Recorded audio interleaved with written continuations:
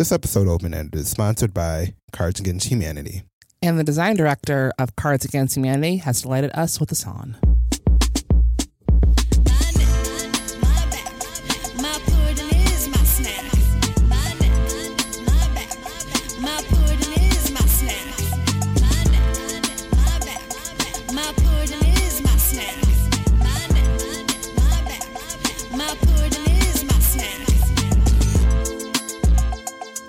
So before we get started, we want to give you a brief announcement about a live show that we're having for the Chicago Podcast Festival.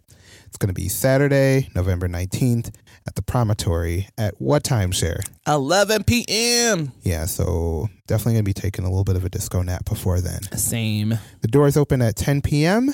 and tickets are $25. So make sure to go to postloudness.com/events/CPF. And we're going to be opening for Hamilton, basically. Yeah, which is a big, big deal. Yeah, the podcast In the Room That It Happens by Earwolf is going to be the headliner that night. So if you want to get into that, you best get tickets because it's going to sell out.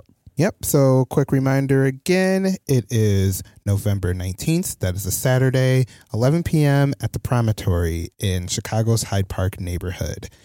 That's at postloudness.com/events/CPF. Hope to see y'all there. From Post Loudness, this is Open Ended, A show about tech, culture, and a side of fast.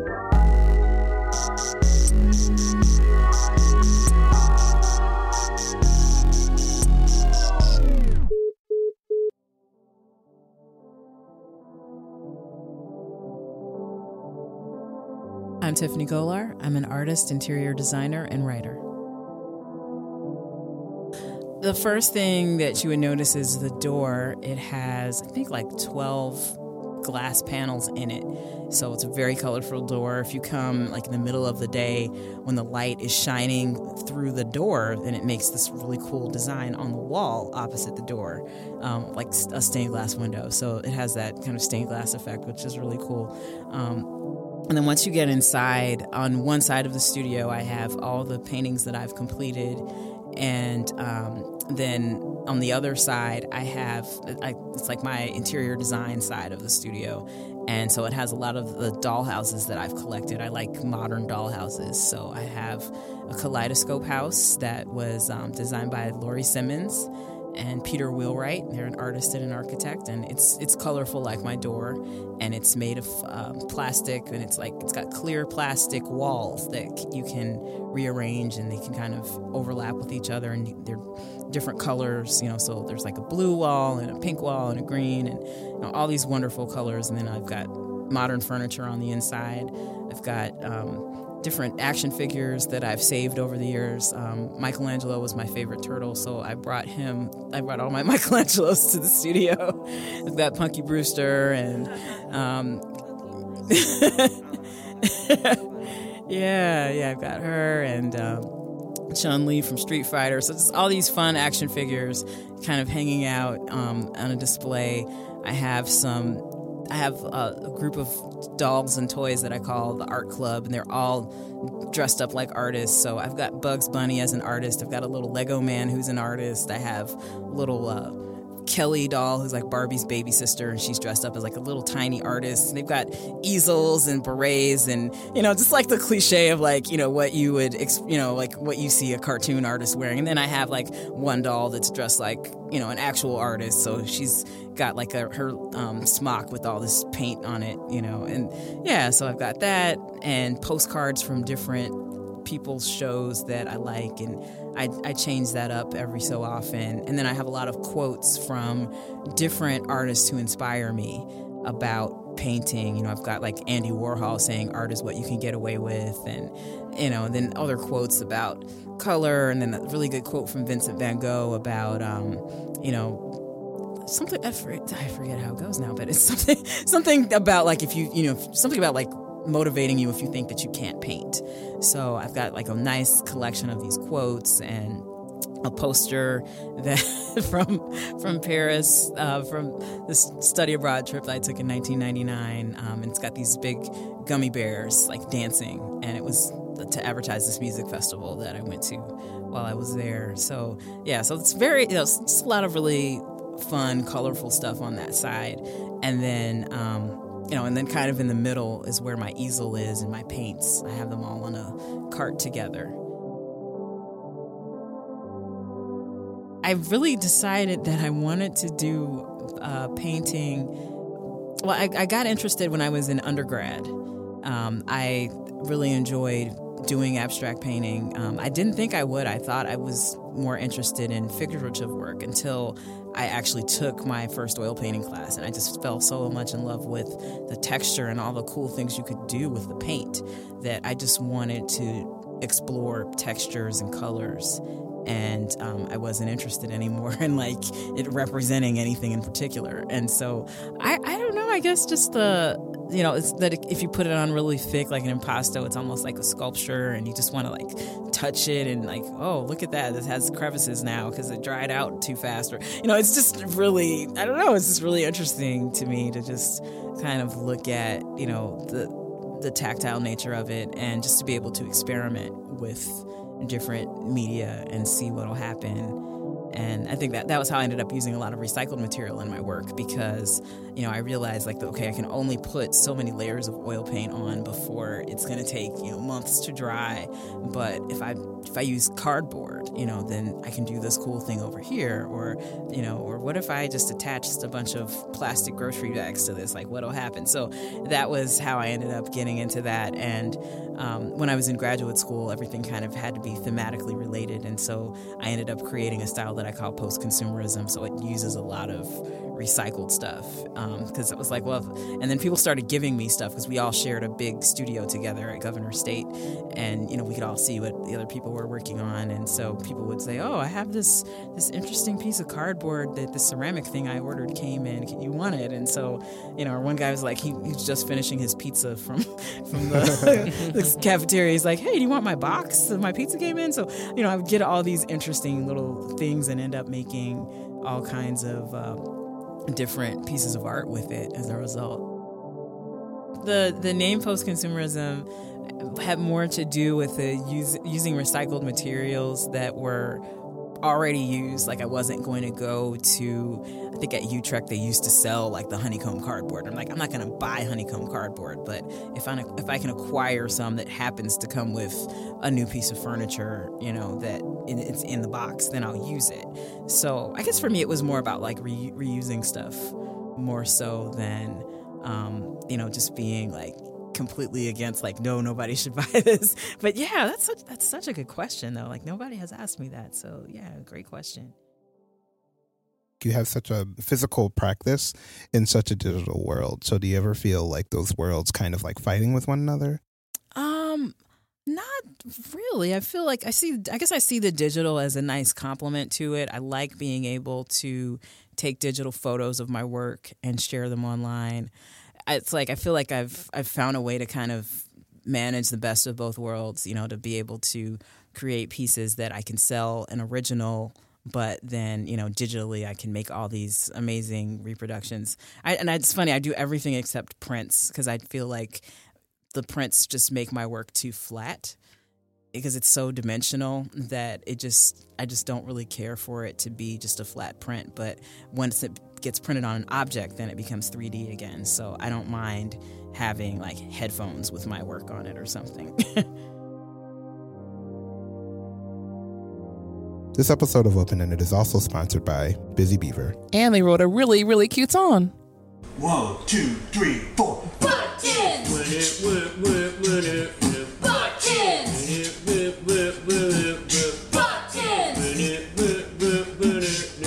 Buttons! Yeah!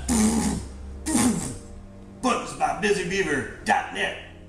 This episode of Open Ended is also sponsored by Basecamp.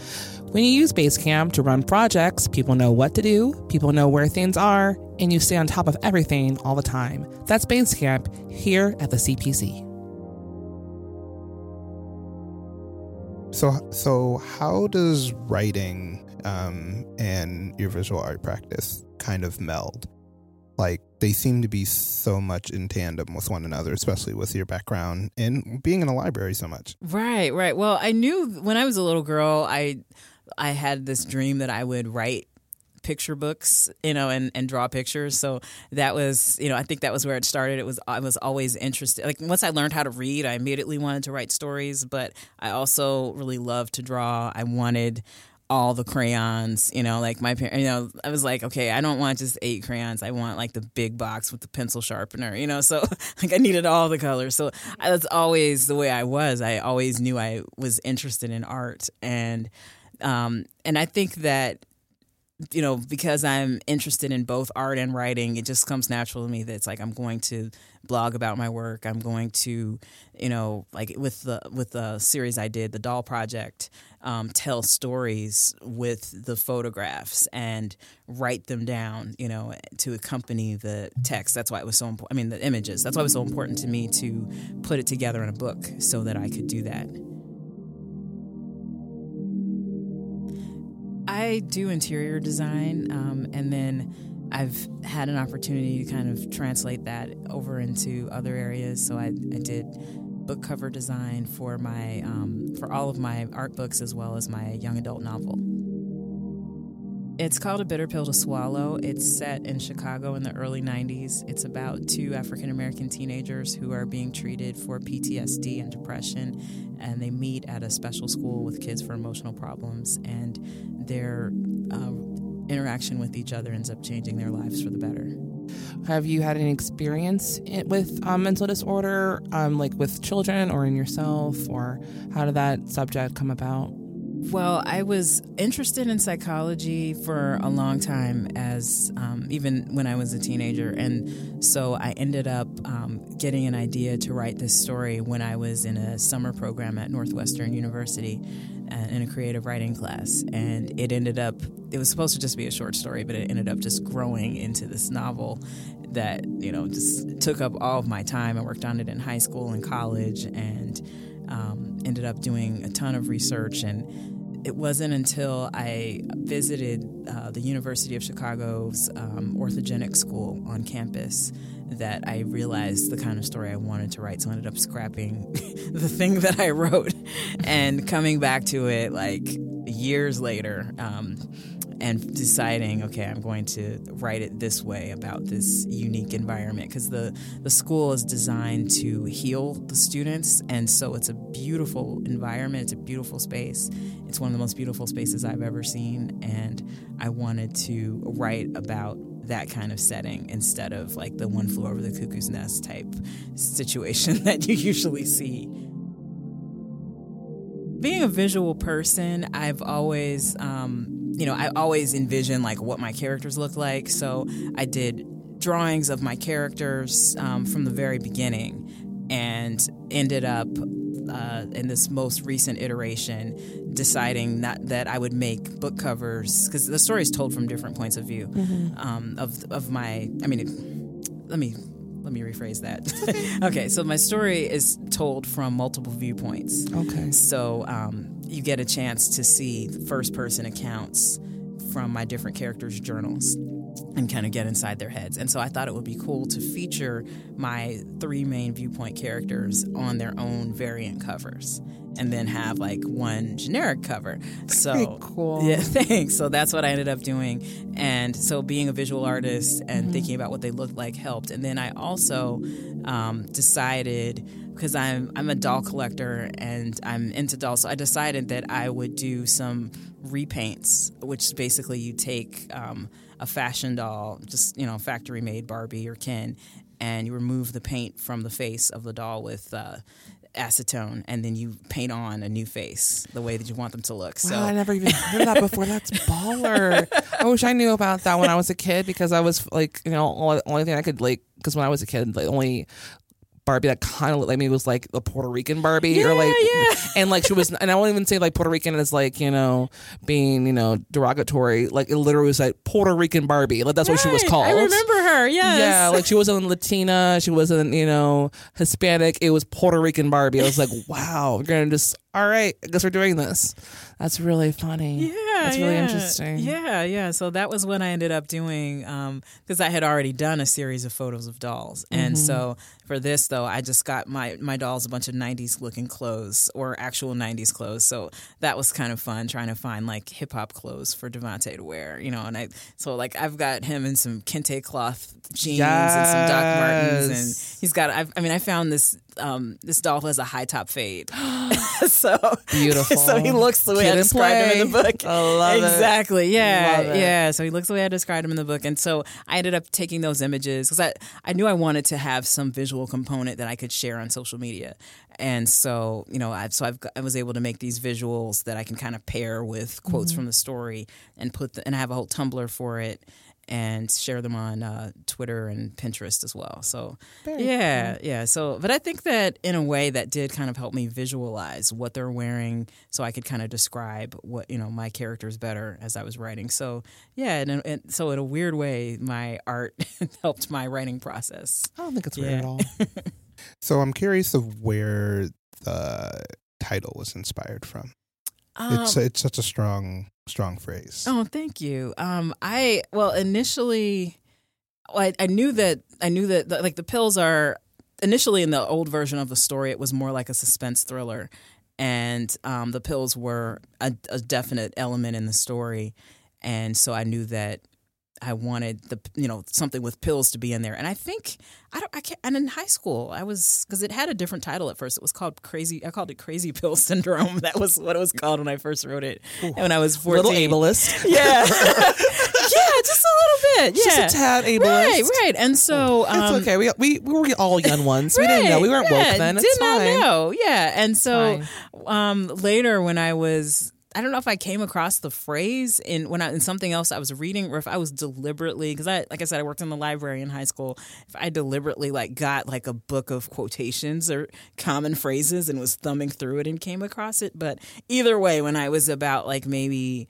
16, I think I decided this is what I'm going to call my book. And even after I ended up changing a lot of things in the story, and it's so hard. It's like I don't want to spoil the story. So like there's stuff I don't want to mention yet, but I ended up leaving that title because I was like, even symbolically, a bitter pill to swallow, having to deal, there's something difficult in your life, but you have to deal with it anyway. It's like, that it describes the struggles of all the characters in my book. So I decided to just leave it there. Yeah, and the phrase has like a lot of racial undertones in it as well, like figuratively and like kind of conceptually. In a way of like being Black in America and dealing with the idea of being Black is a bitter pill to swallow. That's in a lot I never of different thought ways. about it that way, but yeah, that's such a good point. Yeah. Mm-hmm. Yeah, or just being a woman too. Yeah. So absolutely. Just being anyone that's an other, so to speak, is right, or not other, but like someone who's not the status quo. Right. Definitely, as a woman, I've had 2 male painting teachers say, your work is just so feminine, So, all right. I don't know what that means, but okay. Yeah, so like I am a woman, I guess. I mean, that kind of spot on. Sorry.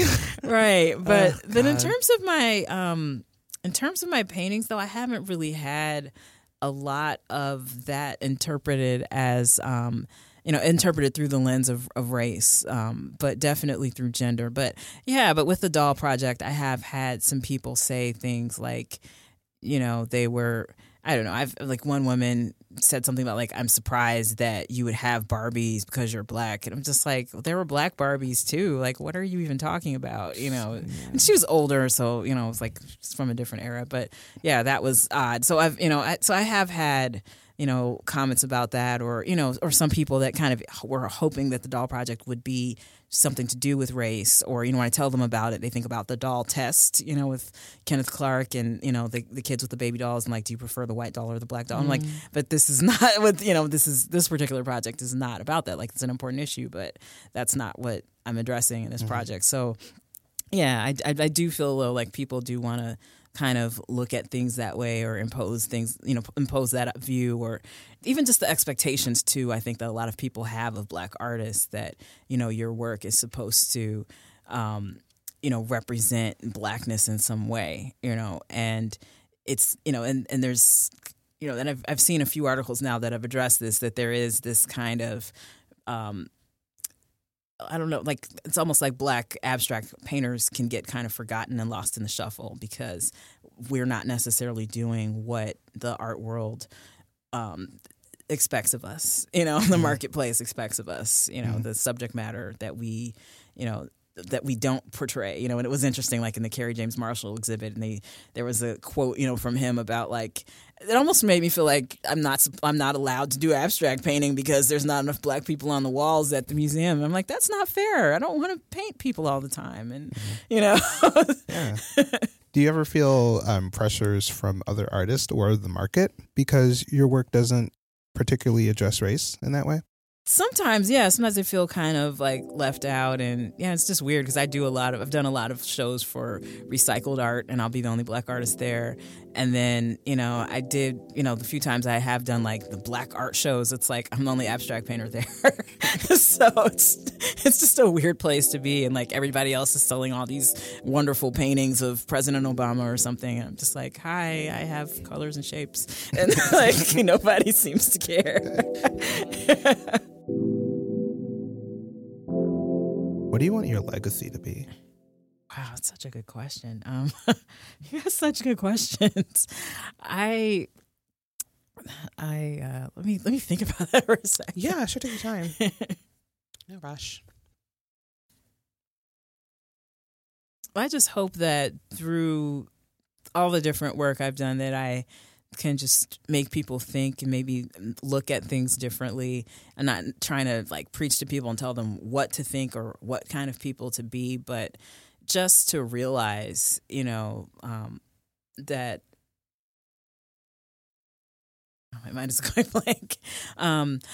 But seriously, just to reconsider the way that the media may, especially with like the Doll Project, like kind of thinking for yourself and pushing back against the media and pop culture and what everybody thinks you should look like, for example, in that. I guess that's kind of a thread that runs through a lot of my work. It's just like, think for yourself or reconsider, or, like with the paintings, it's like this, this doesn't just have to be trash. You can do something with this. You don't have to just throw it away in a landfill. Like you could reuse it somehow. You can make something beautiful out of nothing, and I think that's really the message of my paintings, and that's probably the closest thing there is to a message with it being abstract, but just kind of looking at, and I guess it kind of reminds me of situations in my own life where, it's like I've had to try to make something out of nothing. And so, so hopefully that inspires people.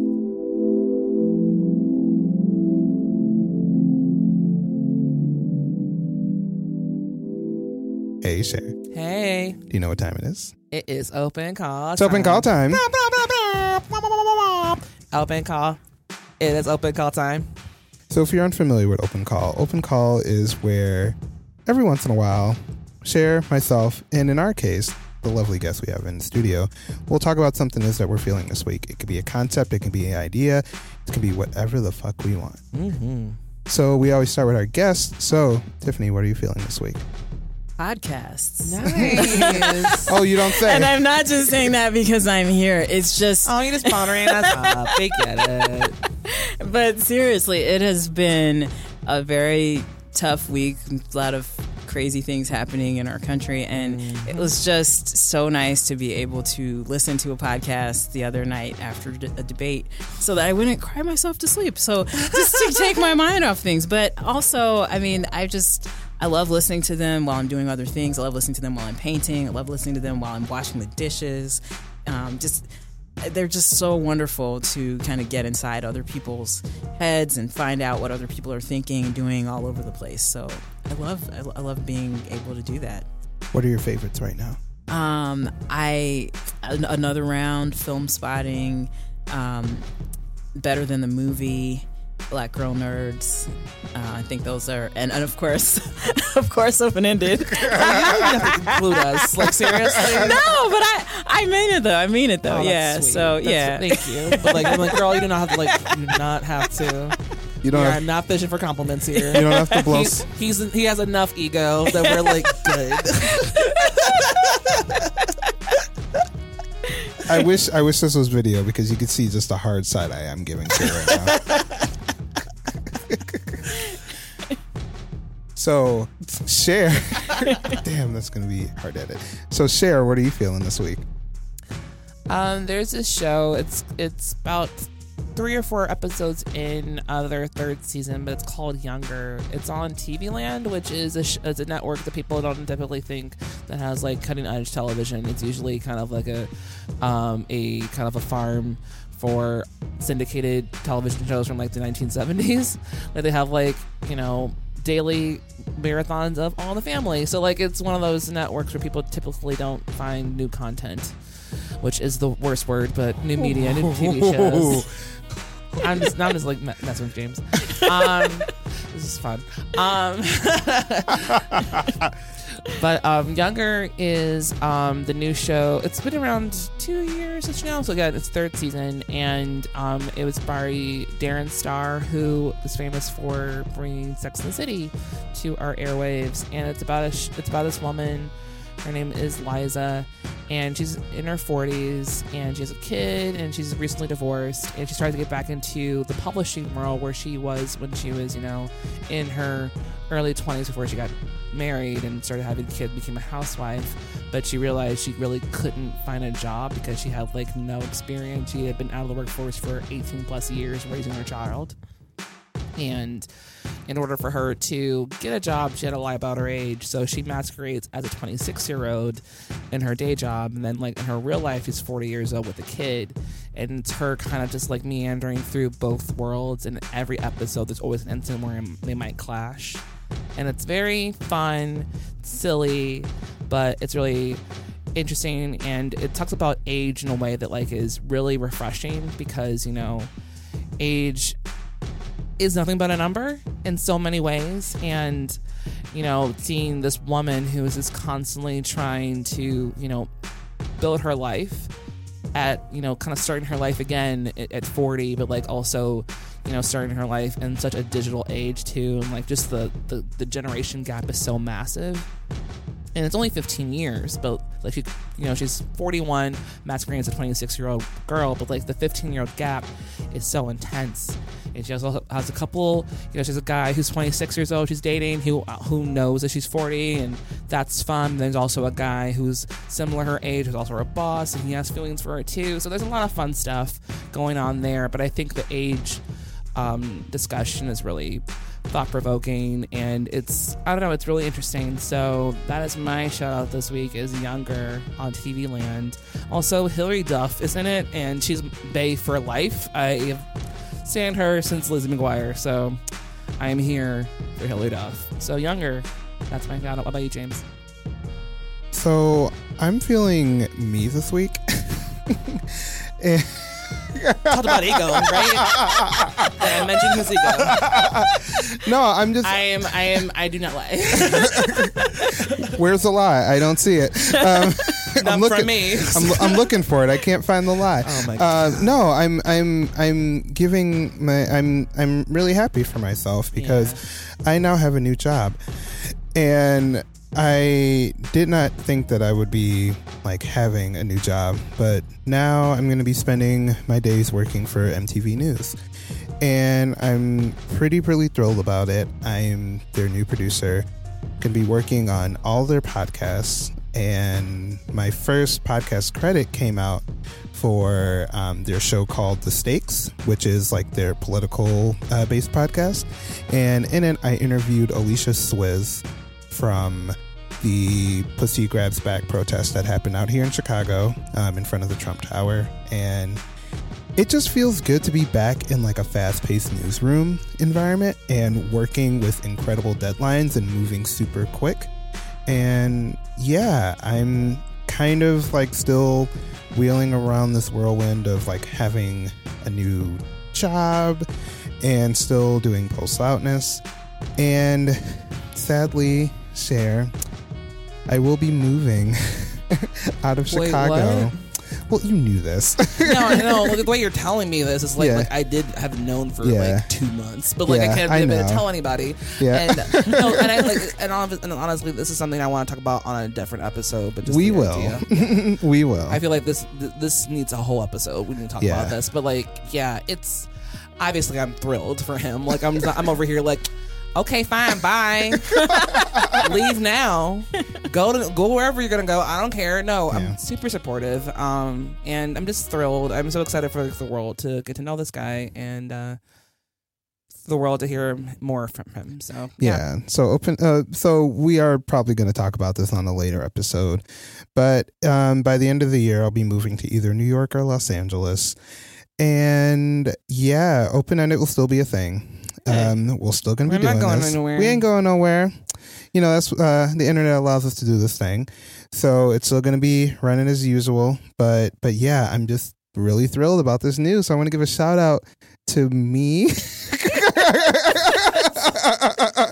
In the most James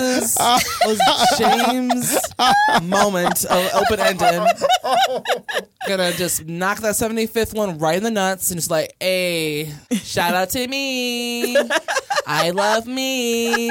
It's all about me. You should have Maya's song. It's all about me playing underneath right now. You know, you should just do that. Just a good idea. Embrace all of it. Since I am the producer for the show, I literally could clip in all the instances that Cher herself has given herself shout outs, not in open call, but throughout various parts of the show. I remember only one time that I gave a shout out as open call, and it was the end of the year episode last year. I don't remember any other times. Oh, but then again, I am my own blind spot. I never know when I give myself praise because I'm constantly self-deprecating. So.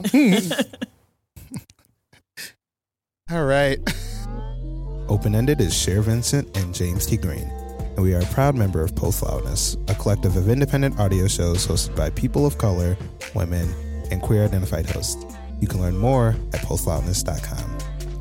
And we're also a proud member of the CPC, the Chicago Podcast Co-op. If you dig this show, we really think you'd like Random Conversations with Elizabeth. Elizabeth Cambridge has random conversations with random people. You can learn more about her show at randomconversations.squarespace.com or on Twitter at twitter.com/eCambridge. That's ECAMBRIDGE. And we need money, folks. We always need money. Unfortunately, we live in a capitalist society, and we can't barter for eggs or goose eggs or clothes, even though clothes are really cute. We need to pay bills. So you can help us do that by going to openended.fm/donate for one-time donations, or you can head over to our Patreon page at patreon.com/openended to give us money on a monthly basis, starting at $1 a month. We really, really appreciate it. And if you don't have any money to spend, believe me, we understand. You can do something that is free, FREE, and that's give us a review. Literally takes 2 minutes of your time. That way other people can know that this show is great. That way you can give us great praise and, you know, give us 5 stars. Like, don't be petty, y'all. No. And you petty or not, here I come. Just gonna let you have that. How can they contact us, Cher? You can go to openended.fm/contact. You can also email us at the openendedpodcast@gmail.com or hit up us on the Twitter. You can hit us up at openendedfm. So before we head out, at the very end of this episode, we have a special message by the Nuisance Committee. So after this, make sure to tune in. Until next time, keep things open-ended. During World War II, President Roosevelt signed an executive order to imprison Japanese Americans in concentration camps. American citizens who had done nothing wrong lost their jobs, their businesses, and their freedom. Families were torn apart, and children grew up behind barbed wire fences. Today, Japanese American imprisonment during World War II is considered a stain on the legacy of American history. In 1988, President Reagan paid reparations to innocent Japanese Americans who were wrongly imprisoned and issued a formal apology. When we look back at that history today, it is tempting to wonder, how could this have happened? How could we have been so scared of our neighbors that we locked them up? How did the land of the free get it so wrong? Donald Trump says that when he's president, an armed deportation force will occupy American cities. Trump's deportation task force will investigate innocent people and round them up into concentration camps. Trump says he'll ban all Muslims from entering our country. Donald Trump's plan has once again caused neighbors to fear one another and turned Americans against our own people. This election is a test. Can we learn from the mistakes of our past and reject Trump's cruel, unconstitutional prison camps? Or are we doomed to repeat history? This November, the choice should be easy for all patriotic Americans. We must vote against American concentration camps, and we must vote against Donald Trump. The Nuisance Committee is responsible for the content of this advertising. Post loudness.